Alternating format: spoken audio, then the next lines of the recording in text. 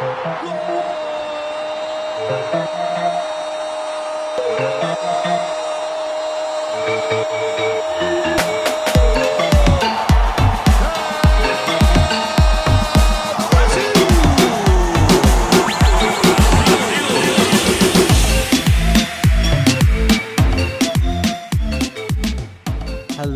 and welcome back, everyone, to the Smoking Snake podcast. This is episode 65 of the only English language podcast all about Brazilian football. You, of course, have your hosts. I'm Peter, joined as always by Henrique. Henrique, what's going on, man? It's been kind of nice. A lot of football to be played, but we got to catch our breath. We got the international break going on now. We don't have any midweek football, so we could just concentrate exclusively on the Brasileirão. Yeah, Peter, it's been amazing. And yeah, I'm glad that we only have one thing to focus on. Maybe the international games get in the way. Of course, we have Brazil coming up and playing sometime in the future, but I think this is cool. We only have 10 matches to talk about, and I'm looking forward to it. Yeah, it should be good. All Brasileirão, Serie A matches, and then we're gonna do a little segment on the fourth division, Serie D. It's kind of been the running theme in past weeks, interviewing Luisa, of course, of Brasiliense, another Serie D club. So exciting stuff. Before I go any further, though, I do want to shout out our new footballing Twitter friend, Diego Montalvan, a journalist based out of Miami. He interviewed me for a CONMEBOL qualifier interview that he did for his YouTube channel. So go check that out. Go check out his stuff on Twitter.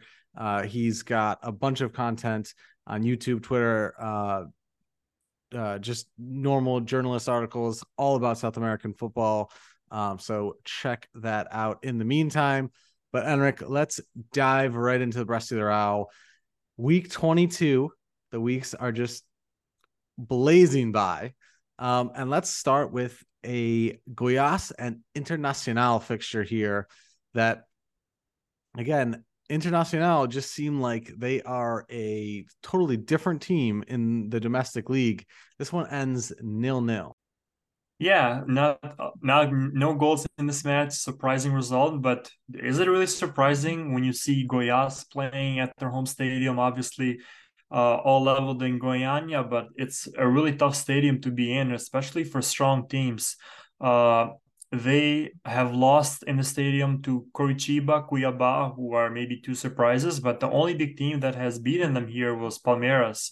They won against Corinthians, they beat Botafogo and Fortaleza, and drew to Fluminense, Atlético Mineiro, Grêmio, Atlético Paranaense, and now Inter. So maybe you would consider this surprising, 0-0. I wouldn't, because obviously last week, many people maybe thought that they would lose to Atlético Paranaense, and they came on in the 81st minute, equalized. So Goiás doing what Goiás does best at home, and obviously there were some red cards, two for the home side, one for Internacional with Luis Adriano getting expelled. But other than that, I think they're more than happy to get the point at home as they fight in the relegation zone. Yeah, and I mean, I've been a certified Internacional hater during the Copa Libertadores, so I'm not too surprised to see this, especially the no goals. I was surprised looking at back on some of Inter's stats over the last 10 games. I think we bring it up and we just add one every week, but no wins in their last 10. That's 4 losses and 6 draws. No goals in their last 4 games, and they only have 4 goals scored for them in that 10-game time frame. That is pathetic. And listen, we know being pathetic. We're Santos supporters, okay? So that's really bad. It's just crazy how they can turn it on for Copa Libertadores and be a completely different team in the domestic league. It sucks for them, but we know what they're concentrating on, and we'll have to see if they can pull the rabbit out of the hat in Copa Libertadores. I think in the Brasileirão, this this year is pretty much over for them. I don't think they're going to get relegated, but they're definitely not going to be qualifying for Libertadores. So Internacional just chugging along, and yeah, not too surprising, I guess you'd have to say. So let's move it on to a more exciting game here. Two exciting teams with some bad blood between them. Atletico Paranaense versus Atletico Mineiro.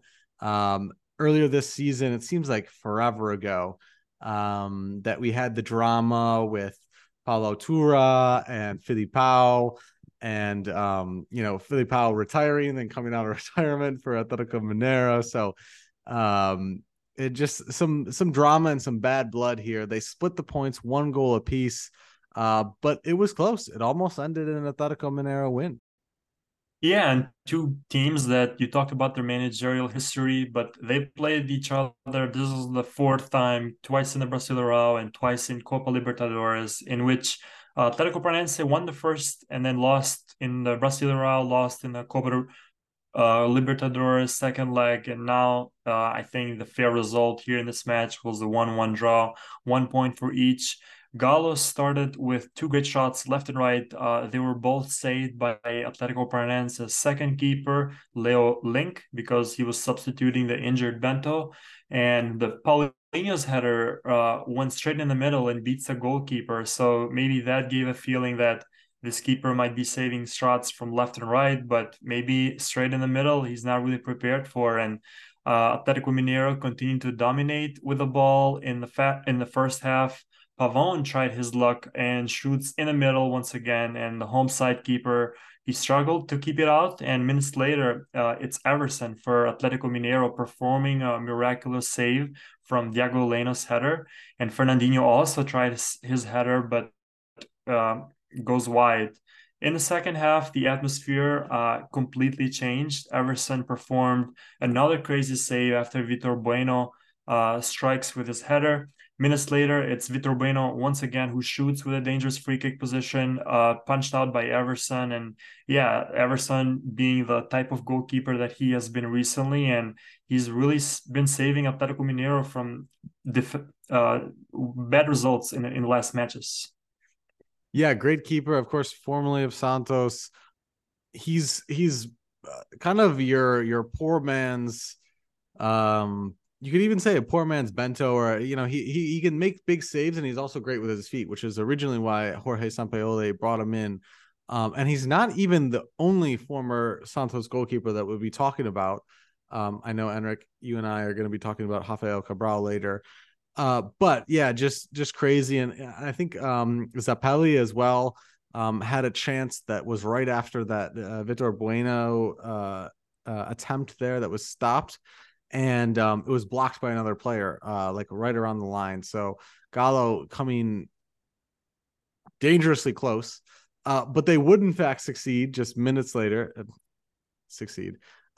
Concede to who else? Vitor Roque. Guy's incredible. 11th goal of the year. Headed to the pre-Olympic qualifiers right after this. No big deal. Just casual. Again, this guy's a scoring machine, and Barcelona really have found themselves a superstar. Yeah, definitely. And I think that goal was very cool. It was first saved by Everson, and the ball finally went in after the rebound. So Vitor Roque gets, as you said, many goals in this Brasileirão or any competition so far. It's the third in a row for Atletico Paranaense, and he's really proving to be a really good signing for not only Barcelona, but for the national team as well. I'm sure that he's going to help out the team in the future, and 4 or 5 years, he's going to be our main striker alongside Henrique. So hopefully things go well between these two players, and they learn how to play with each other and bring on World Cups to the Brazilian national team. Unfortunately, though, in the 82nd minute, Fernandinho was expelled with 8 minutes to go as he received the second yellow.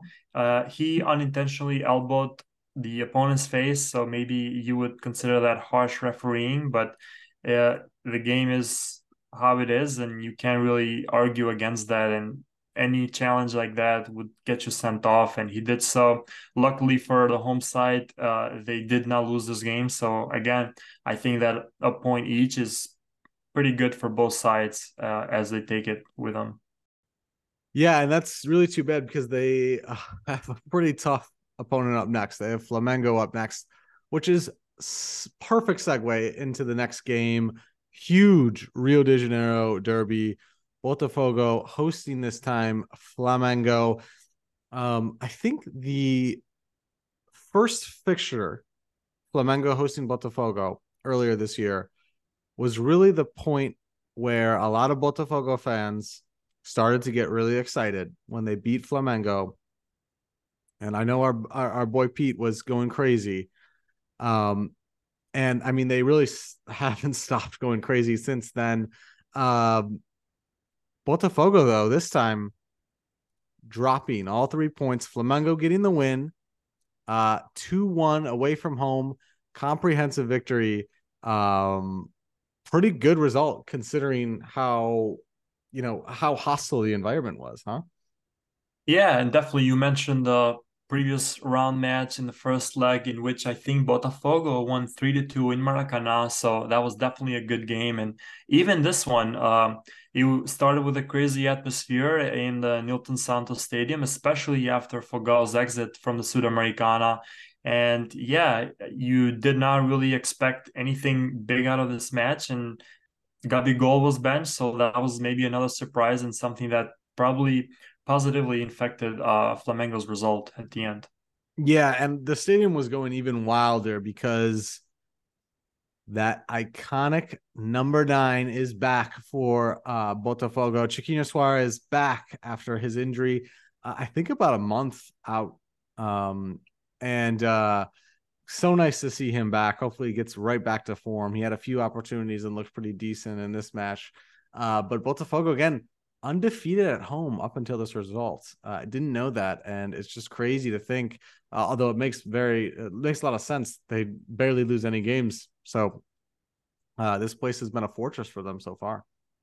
Yeah, but it's surprising as well because maybe if they were going to lose the match at home, it had to be before Chiquinho returned. And now first game he's back, they lose. So the game starts in a very unfortunate way for the home side with a second minute goal or own goal, I should say, by Marlon Freitas. He wanted to clear it away from Bruno Henrique and he smacks it in his own net instead. And for a moment, I was watching the game live and thought, wait a second, is this Botafogo's goal? Because I wasn't really paying attention on the build up and the game. Of course, 2 minutes in, it takes a little bit of time to realize which side you're shooting against. And then there you go, own goal by Botafogo, 1-0 for Flamengo. Really surprising. Yeah, definitely surprised. And the whole thing was created, it was off of Wesley Cross.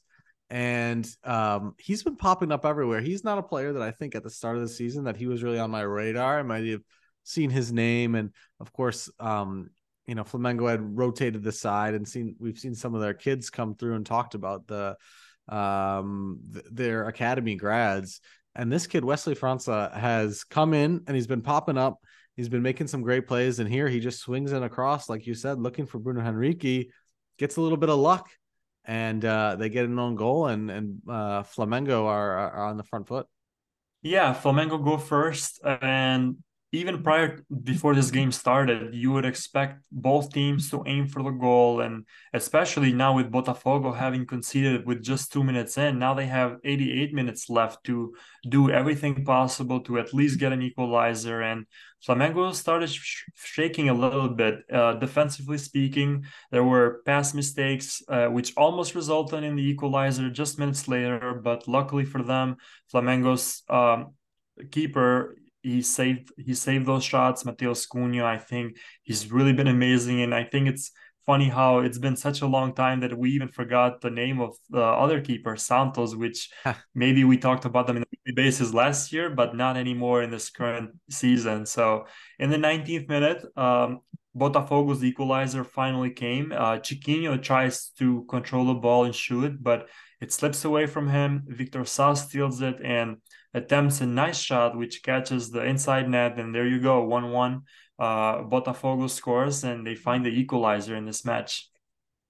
Yeah, great response. You can see, the mentality of this team that has built this huge lead. that look like they're likely going to be champions, they come right back. I mean, it's so deflating an own goal anytime, but imagine playing your arch rival in the opening minutes of a crazy atmosphere of the game. Super deflating. They come right back, and again, Chiquinho, everyone's looking at him. The ball slips away from him, and Victor Sa pops up, makes no mistake. And I thought Botafogo might have been maybe even a better team in the first half. But both sides certainly looking dangerous. Both sides, like really having some great looks at the net. And as we look into the second half here, one of the first chances in the second half, Bruno Henrique, who was just absolutely fantastic this match, scored a crazy, insane lob goal over the keeper. And it's unfortunately it's ruled out.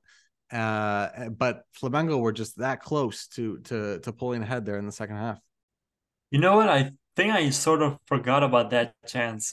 Obviously, I watched it live, but now that you're mentioning it, it just brings me memories. And yeah, you're right about that. I remember that goal, and for a second, I thought it counted, but then it didn't. So unfortunately for Flamengo, that did not result in a official goal. But of course, they were definitely the better side in the second half. And this is the thing, Flamengo, maybe you would keep mentioning how inconsistent they have been against small clubs, like conceding 2 goals to Curitiba, losing to Olympia. So results that you wouldn't expect, but then they're completely different story whenever they're playing in Maracanã or whenever they're playing away against tough teams. And as you mentioned, Bruno Henrique, maybe he thought that he had scored in the beginning of the second half, but he really did so in the 73rd minute. He cuts inside from the left, times his shot, and sends it to make it 2-1. And what a beautiful finesse shot to go toward the top bins that was, Peter. Yeah, incredible goal. So pretty. And even as Bruno Henrique is aging, I mean, he's almost, I think he's 32 now, approaching 33. It's tough for a speedy winger to stay up on his game like Bruno has done. And again, he's come back from this injury and he's hit the ground running. Just the 2 goals in the Brasileirão so far, but I feel like those 2 goals have definitely been impactful. And he's been making contributions up and down the pitch, and it's so nice to see him back and at his best. So Bruno Henrique, man of the match for me. I wanted to ask you, Henrique, on the flip side, any concern for Botafogo? 2 losses in a row now to Defensa and now Flamengo. Recent draws against Sao Paulo and Cruzeiro. The lead whittled down to just 10 points. And obviously I'm saying just in air quotes here because that's still a big lead. But, we're still in the thick of the season. We're not really that close to the end. Plenty of action still to come. Any concern for Bruno Lage's side? Yeah, I think they should be concerned. Obviously, it's only 22 weeks that have passed by, but when you look at the table, you mentioned them being 10 points ahead, but then you need to take into consideration that Grêmio has 1 game less. So if they win that, they're going to have 42 points, which is only 9 points away from the leaders. And looking at the results, Botafogo has 3 draws and 3 losses. Grêmio has 3 draws and 6 losses. So all it takes is for Grêmio to do whatever Botafogo is doing and beat them in the head-to-head. And also, there are only 2 other matches that they need Botafogo to miss points on. So they're not really far, I think. And then you look at the teams next by, Palmeiras, they're really going to turn things around. And despite them not having any signings in the summer, I expect Palmeiras to be the team that has already been in the last couple of seasons. One thing I wanted to mention about this match, I think we talked about him in the beginning. Gabigol did not start here, and we saw Pedro coming back to the starting lineup, and maybe he had chances of scoring. I think there was one shot in the first half that he put above the crossbar, but came close. So I'm glad that he's back, and I would like to see him starting, even if it takes for Gabigol to be on the bench, maybe not the whole 90 minutes, but maybe he gets subbed on at some point. So yeah, I really like that Sampaoli made this change, and I think it worked out. They got the 3 points in a tough stadium against a tough team, which are leaders in this competition. So yeah, this is a great comeback for a Flamengo side that had been struggling in a couple of matches. Absolutely. You mentioned Gremio, Henrique. Let's switch gears to Gremio's match. Pretty comprehensive, straightforward 2-0 win over Cuiabá. Um, what goes up must come down. Cuiabá were up riding high, and now they are back down. Another loss for them, but Gremio will take this win and put those 3 points in their pocket. And like you said, if they win their game in hand, they're just 9 points away from the leader. Yeah, this was a nice back-to-back win for Gremio after winning, I think, against Cruzeiro 3-0 last week. So once again, they keep a clean sheet. Also, back-to-back goals for Luis Suarez. So really happy to see him at his age being able to score, even if it's against smaller clubs. Cuiabá, though, with 4 losses in a row. So very, very surprising. They have not scored since they beat Flamengo 3-0 over a month ago. I believe it was August 5th or August 6th. So yeah, I don't know what's going on with Cuiabá and Daverson. I expected him to score goals and do what he does best, but things haven't been really good for Cuiabá recently. And yeah, if they continue to do that, they're gonna find themselves from the 10th positions in which they were a couple of weeks ago to the 20th, which I hope. Yeah, for Santos's sake, we need them tanking, and I think we all expected a reversion to the mean. But it is kind of unfortunate if you're a Cuiabá fan. Gremio, on the other hand, straight back up to third, and they'll look to put Palmeiras and Flamengo in their review mirror as the weeks go on. All right, another team that's pushing for the top, not in it yet, but this result definitely helps. Fluminense cutting it so close, but they do secure the 3 points. 1-0 victory over Fortaleza on a very hot day in Rio de Janeiro.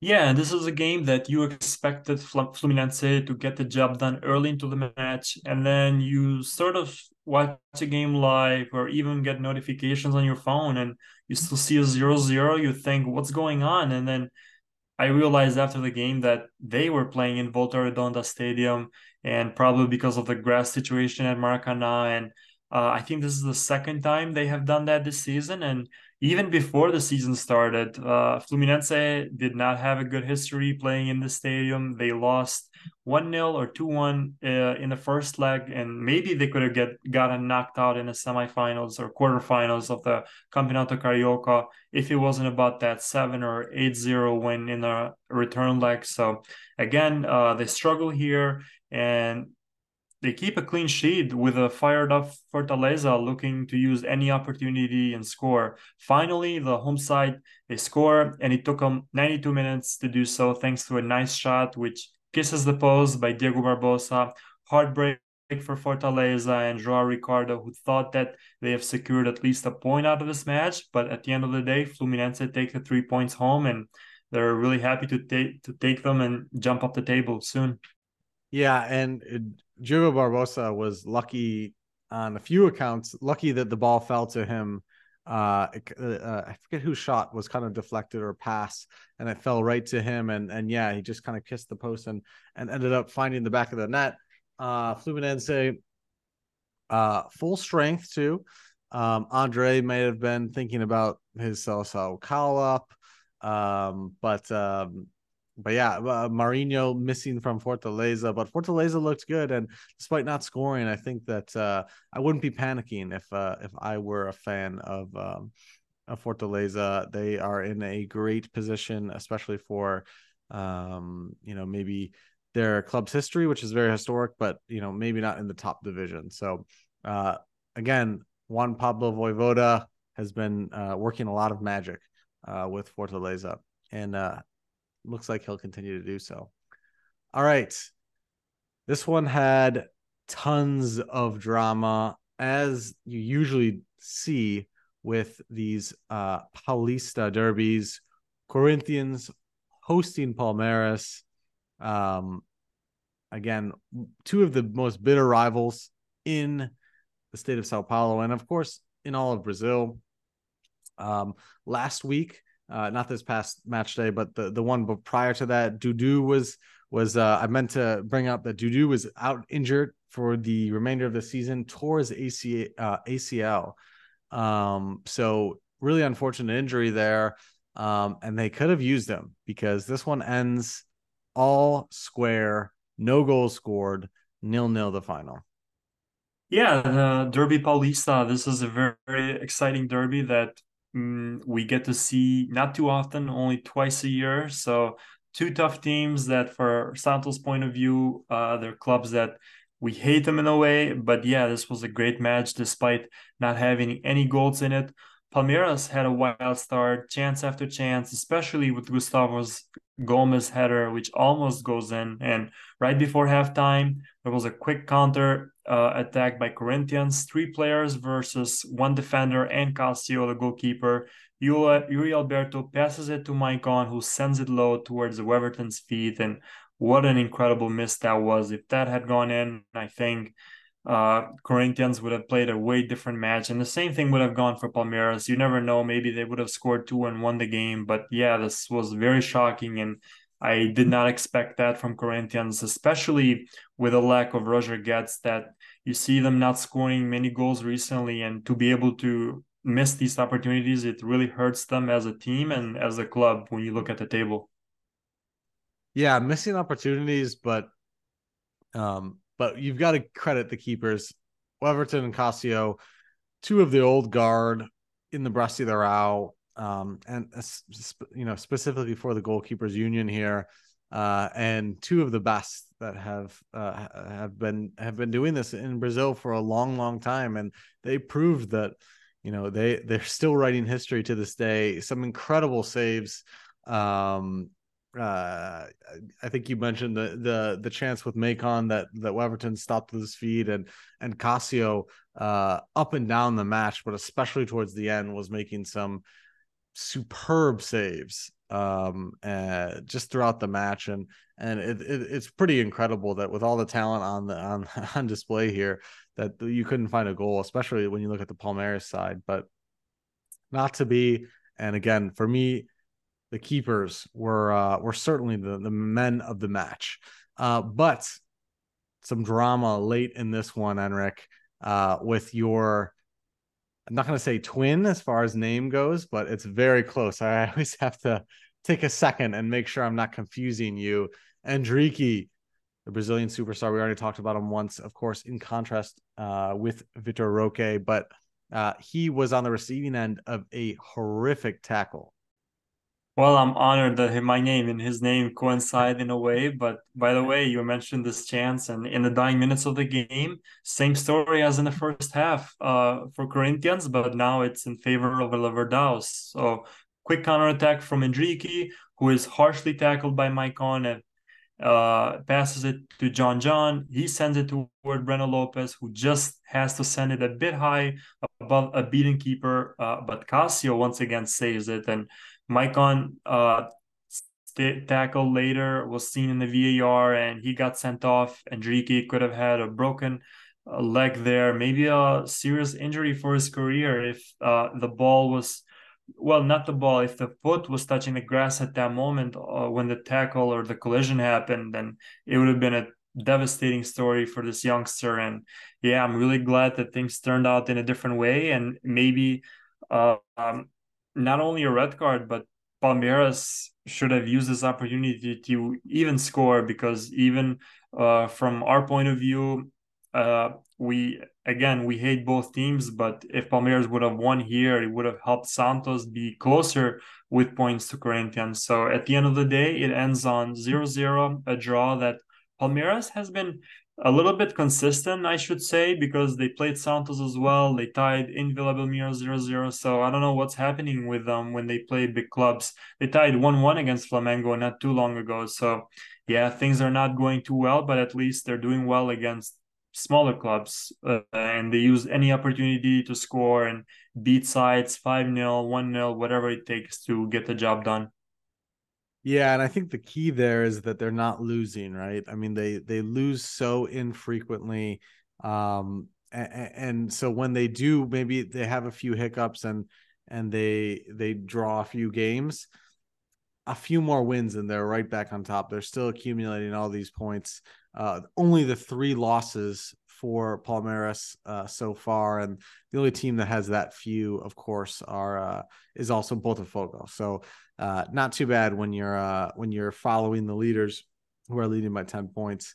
I want to say also Corinthians, um, they've been getting okay results. They've clawed their way up from like, the 17th place or whatever their lowest was, but they'll be kicking themselves. They've had a lot of games where they could have secured all 3 points, especially recently.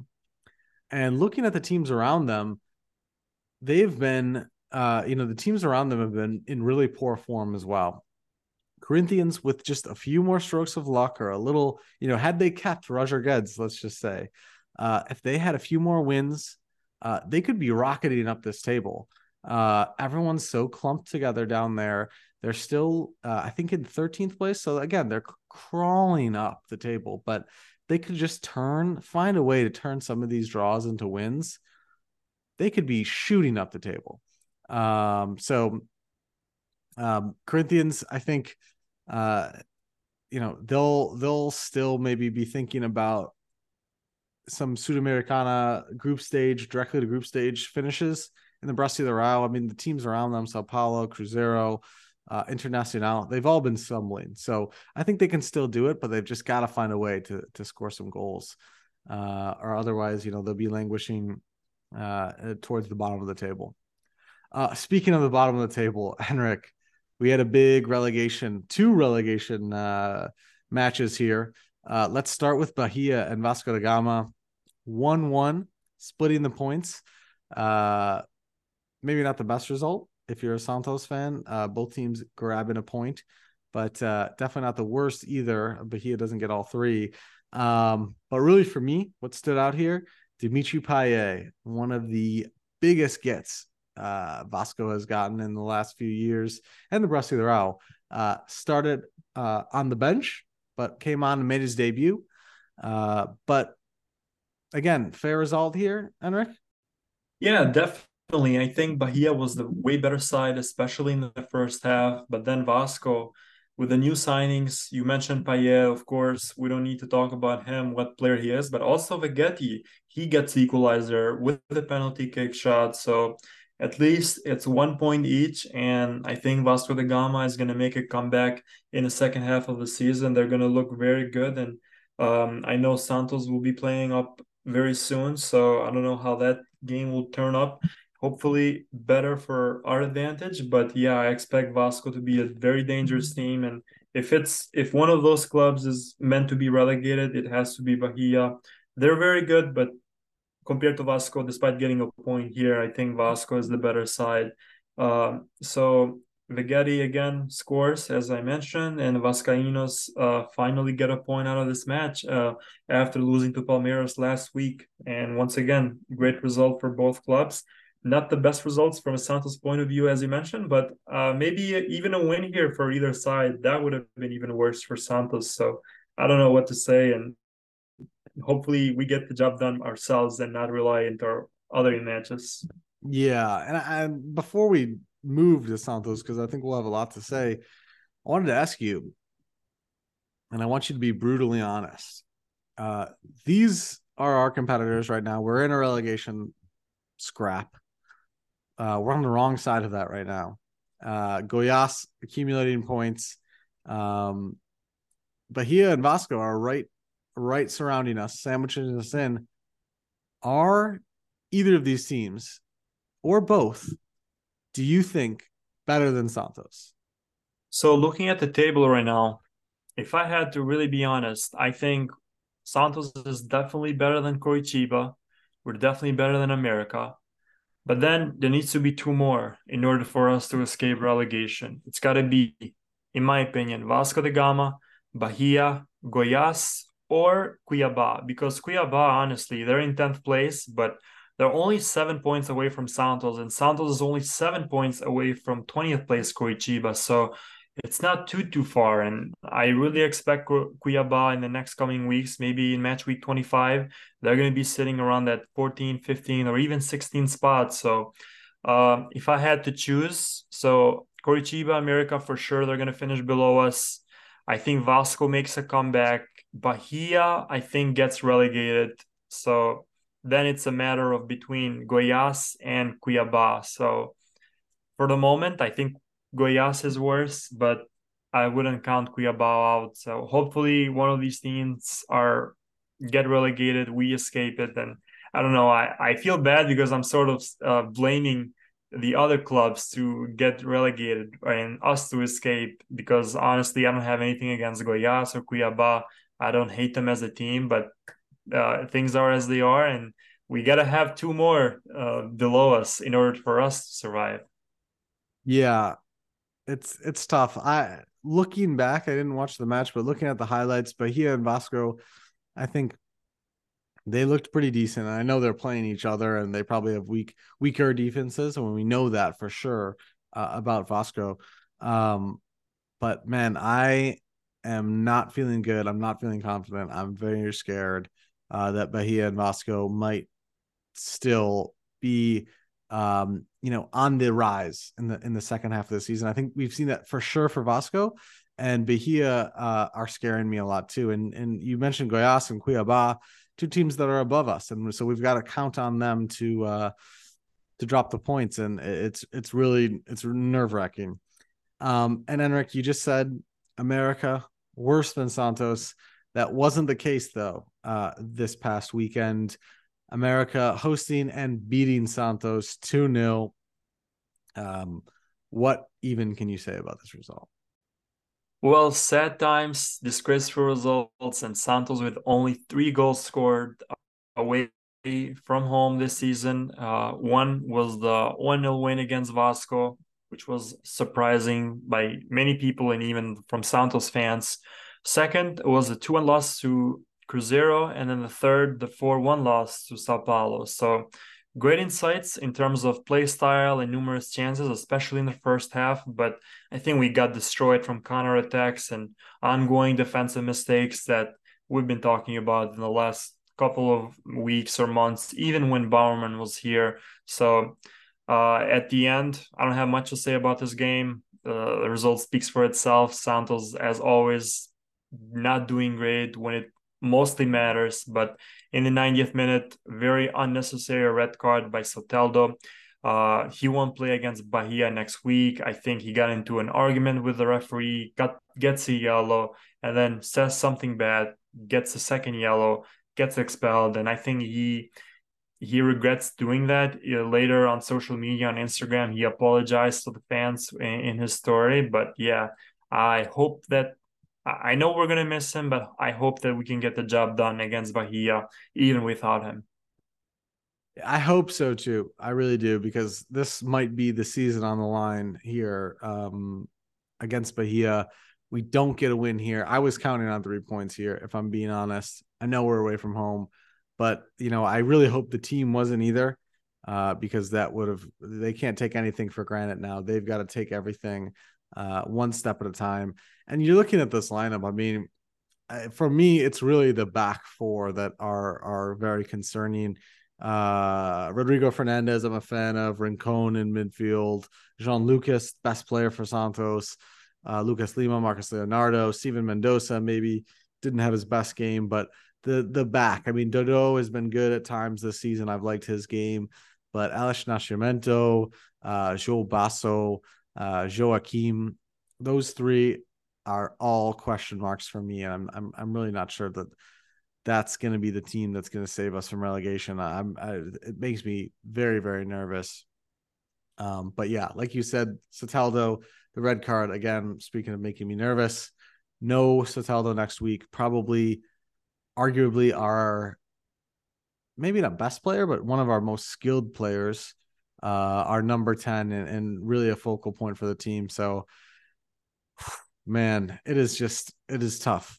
tough going for us as Santos supporters right now. So all we can do is tune in this coming next week. No matches this weekend for the international break, but and just hope that they have it in them to beat Bahia and secure the 3 points. I really hope so too. Obviously, we get players coming in, players leaving the club, but hopefully with the necessary signings, we can turn things around and things hopefully look much more different in the coming weeks. Yeah, and actually, thanks for reminding me.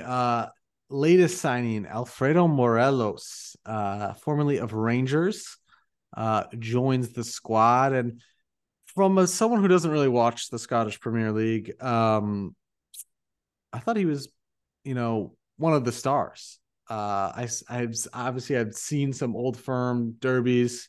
I know he's a pain in the ass. I know he's kind of, he's got an attitude and he's got some issues off the pitch, but no denying the goal record. And I thought he was beloved by the Rangers fan, kind of like he's a bastard, but he's our bastard type vibe. Not the case, apparently, according to all their fans on Twitter. Kind of shocked. A lot of messages from Rangers fans, or just people who follow Scottish football, saying that he's out of shape and that he's not going to try. And yeah, I don't really know what to make of him. So hopefully, Henrique, we get a chance to do a transfer episode, cover all the transfers in and out of Brazil this past window. But just kind of initial reaction to this transfer. You think it's going to be successful? I think it's going to be. I don't remember him as a player because I obviously did not watch the Scottish League. Maybe I watched one Rangers match all year and don't even remember him. But one thing I remember about him, I think it was FIFA 19 or FIFA 20. EA released a player objective, wrote to the final Europa League card for him, and I remember completing that card. So I saw the name and I remembered straight away who he is and where he plays. So hopefully with the career that he's had playing in Europe and playing for a historic club like Rangers in Scotland, hopefully he's going to turn up great and help us in the attacking role. I know we have Marcos Leonardo, and we complained not too long ago that we need some older strikers, and we had the Argentinian that came in, scored against Gremio, can't remember his name at the moment, so he proved to be great, and hopefully even Morelos can do the same thing for Santos and bring us back to glory. Yeah, Julio Furk, of course, getting that last minute goal. That was sensational.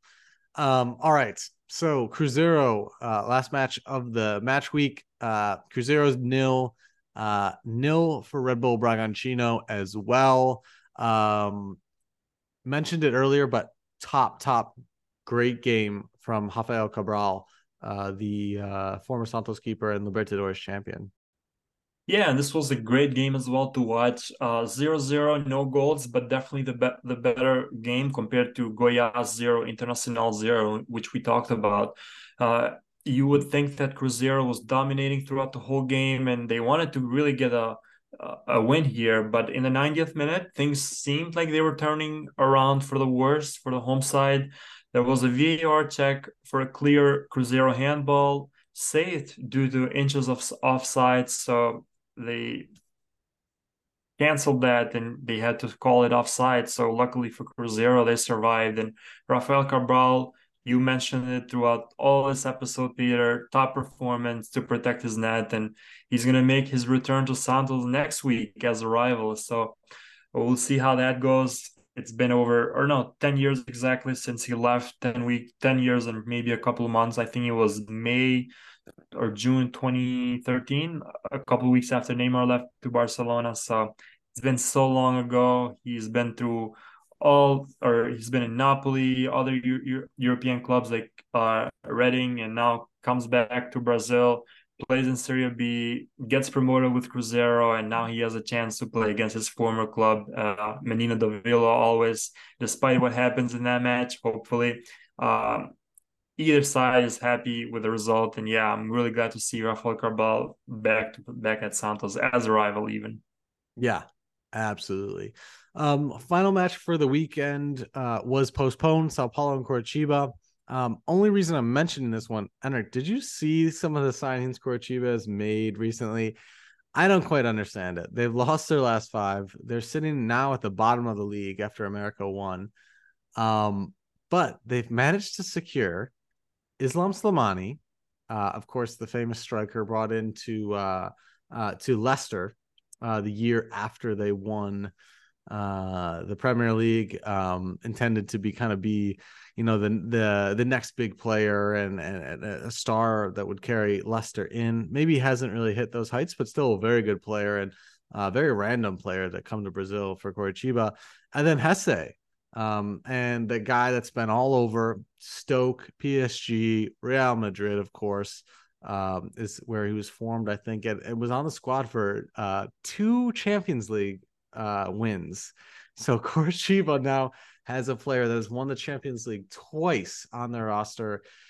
Just insane. Again, I'm hoping to do a transfer episode somewhat soon, maybe with a special guest. But just wanted to get your quick reaction to that, because to me, that's just insane, and I really don't know why. They're joining Coritiba. No offense. Well, yeah, I know they sold Aleph Manga a couple of weeks ago to Cyprus, so it's really been funny in a way how these Brazilian clubs, not only Curitiba, but even Sao Paulo, funny how they should have played each other. By the way, Sao Paulo signing players from the 2011 to 2014 era, especially like players are mostly remembered of like Lucas Moura, Pato, James Rodriguez from the World Cup, and now Curitiba doing that with Slimani. I think most people remember him in that World Cup journey with Algeria in 2014. They almost beat Germany, I believe, in the round of 16 or quarterfinals. So I remember that being a great match and Slimani having plenty of chances to score. He's been throughout Spain, England, as you mentioned. So Jose Rodriguez, another name that I really remember playing for Real Madrid. I think the first game that Neymar was playing in El Clasico, in which he scored. I think it was a 3-1 victory for Barcelona. Jose was a goal scorer for Real Madrid. So a name that you sort of look at and remember that he could have been a completely different player if his career would have gone a different path, and was one of those promising stars coming from La Fabrica of Real Madrid. So yeah, really excited to see what Coritiba does, but I wouldn't wish them too much luck because again, we wanted to end up below us in the table. But overall, it's really exciting that it's the Brasileirao's best competition ever with all these champions playing in Serie A, and now they're looking at bringing so many stars from week in and week out to the league. So it's really exciting. Yeah, completely agree. And hopefully there's many more to come. Such a great league, competitive league. And it's great that big stars are even going to clubs like Coritiba. Of course, Vasco is a very historic and huge club, but they're not in the best situation right now. But that hasn't deterred, Dimitri Payet, and some of these other players. So awesome to see. And I got much, much more of that. All right, Henrique. Looking at the table, we've said it a lot this episode. 10-point gap at the top. Palmeiras, Grêmio, Flamengo rounding out the top four. Inter, again, not doing as well. Corinthians, Cruzeiro, Sao Paulo, and Cuiabá all sort of in that mid-table zone there. And the relegation battle continues for Bahia, Santos, and Vasco. America still maybe can escape. They're at 16 points. Coritiba way down there, 14 points. And again, only the 3 wins for them. They would have a lot of work to do if they're going to escape. But any comments on the table before we throw it back right on over to you for our Serie D reporting? Well, we've talked so much about the table, but some things that catch my eye when I'm looking at it, we obviously talked about Botafogo, Palmeiras, and Grêmio, and we said that Botafogo maybe has chances of winning the competition, maybe they don't. And looking at the teams below, uh, they are doing things that other teams are not doing. So Palmeiras has 3 losses, Botafogo has 3 losses, Grêmio has 3 draws, Botafogo has draws. So if they keep this up and doing at least similarly to some of the teams below them, I think they're really going to get that title. And Another thing I just saw the difference. So Botafogo has 51 points. So the average for a team to get would be around 25, 26. And looking at the table, 25 points is Goiás sitting in 15th position. So there's 15 teams with uh, between 25 and 50 points, and then only five from 25 and 14, which is only like a 10 or 11 point gap. So things going really well for the upper side of the table, but not too well for the lower one. And looking at Santos, we mentioned them being in 17th, and I think this has been our positions for the last 4 or 5 weeks. It hasn't been good, and it has to change. That's all I'll say, and hopefully they improve for the better in the future. Yeah, definitely, definitely. And one last note: Red Bull Bragantino, still up in sixth place. Surprising, maybe a little bit if you asked us. I mean, very surprising if you asked us at the beginning of the season. But from what we've seen, this season they're a great team and they deserve to be up in sixth. All right, Henrique, tell me what's been going on in the fourth division of the Brasileirão Serie D.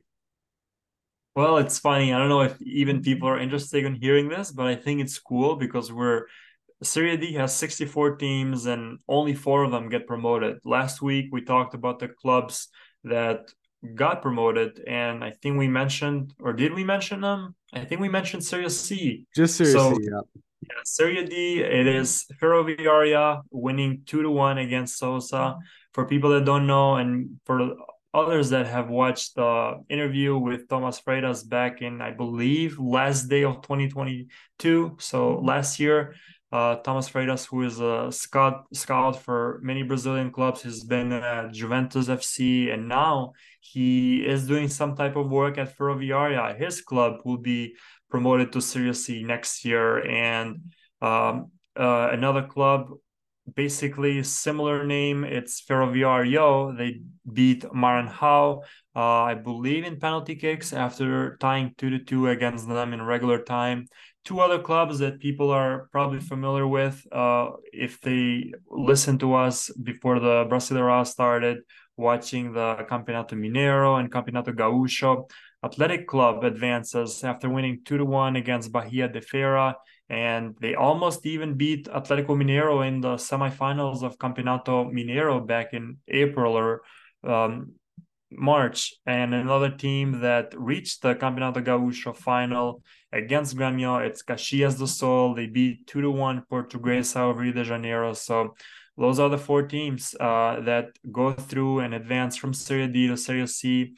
They played each other, I believe, yesterday and the day before in the semifinals. First leg, it ended up Ferroviaria beat Athletic Club 1-0, and Caxias tied 1-1 today against Ferroviario. So they're going to be playing each other for the second legs in this upcoming weekend, and a lot of action to look forward to, Peter, in terms of matches coming up soon. Yeah, definitely, and that's a competition where we say it about Brazil, but especially in the lower divisions, anything can happen, and it's so unpredictable, and it's a lot of good fun to watch and keep track of. All right, so looking ahead, we've got the international break going on right now. Brazil play Bolivia on Friday, the 8th, and they'll play Peru in Peru, I believe, on Tuesday, September 12th. So Seleção in action. Some controversial names. Of course, we've got the Lucas Paquetá situation. Now we've got the Anthony situation. He gets replaced by Gabriel Jesus, the striker from Arsenal. So that's a small update to the team. And of course, Lucas Perry replaces the injured Bento. So some ins and some outs when it comes to the Seleção. But for the Brasileirão, no action this weekend, of course. But next week, midweek, we've got some matches. I think starting on Thursday. Henrique, what catches your eye as we look into the 23rd match week of the Brasileirão? Well, this is going to be a great round of matches. We're going to be seeing Flamengo playing against Atlético Paranaense. Flamengo had lost this game in the previous round, so looking at playing in Maracanã, they're gonna want to win this game as they did against Botafogo last week, and it would be a great surprise if they fail to do so in their home ground. In the same day, it would be Internacional playing against Sao Paulo, two teams that have had some history in the past. Internacional still in Libertadores, Sao Paulo out of Sudamericana, but other than that, we mentioned the great return of Rafael to Vila Belmiro. So Santos will be playing Cruzeiro at home.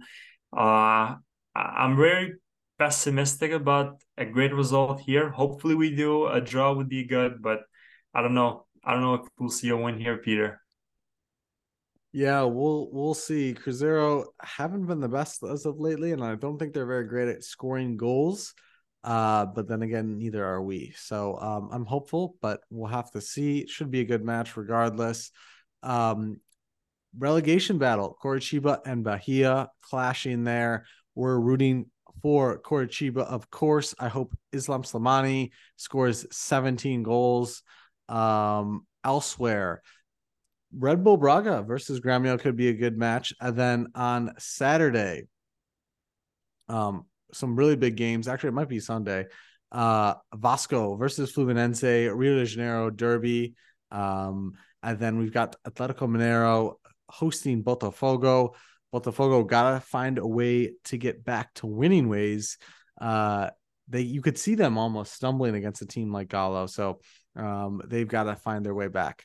And of course, I mean, the Rio Derby, huge. Vasco, the host this time, and Fluminense will be trying to push up into that top four. So meaningful games up and down the table.